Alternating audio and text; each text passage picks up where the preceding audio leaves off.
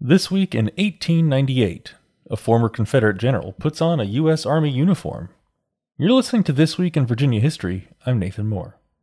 Fitzhugh Lee boarded the last boat from Havana to Florida. Tensions had flared between the United States and Spain over Cuba.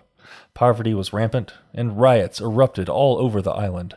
A massive explosion had torn open the USS Maine battleship, which sank into Havana's harbor. The U.S. was about to declare war on Spain.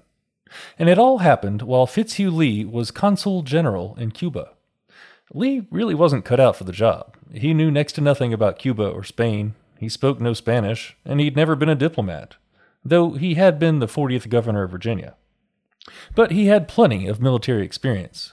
He graduated from West Point, and when the Civil War broke out, he had joined the Confederacy.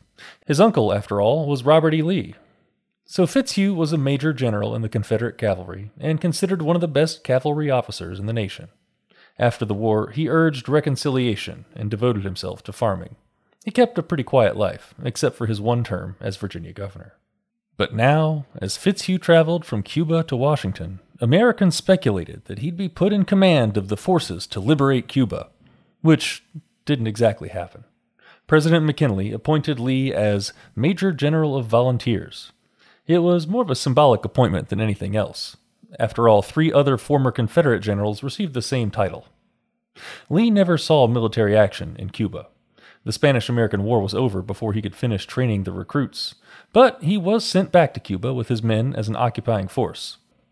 When Lee died a few years later, in 1905, he was buried in his U.S. Army uniform, which caused an ex-Confederate to exclaim, "What'll Stonewall think when Fitz turns up in heaven wearing that?"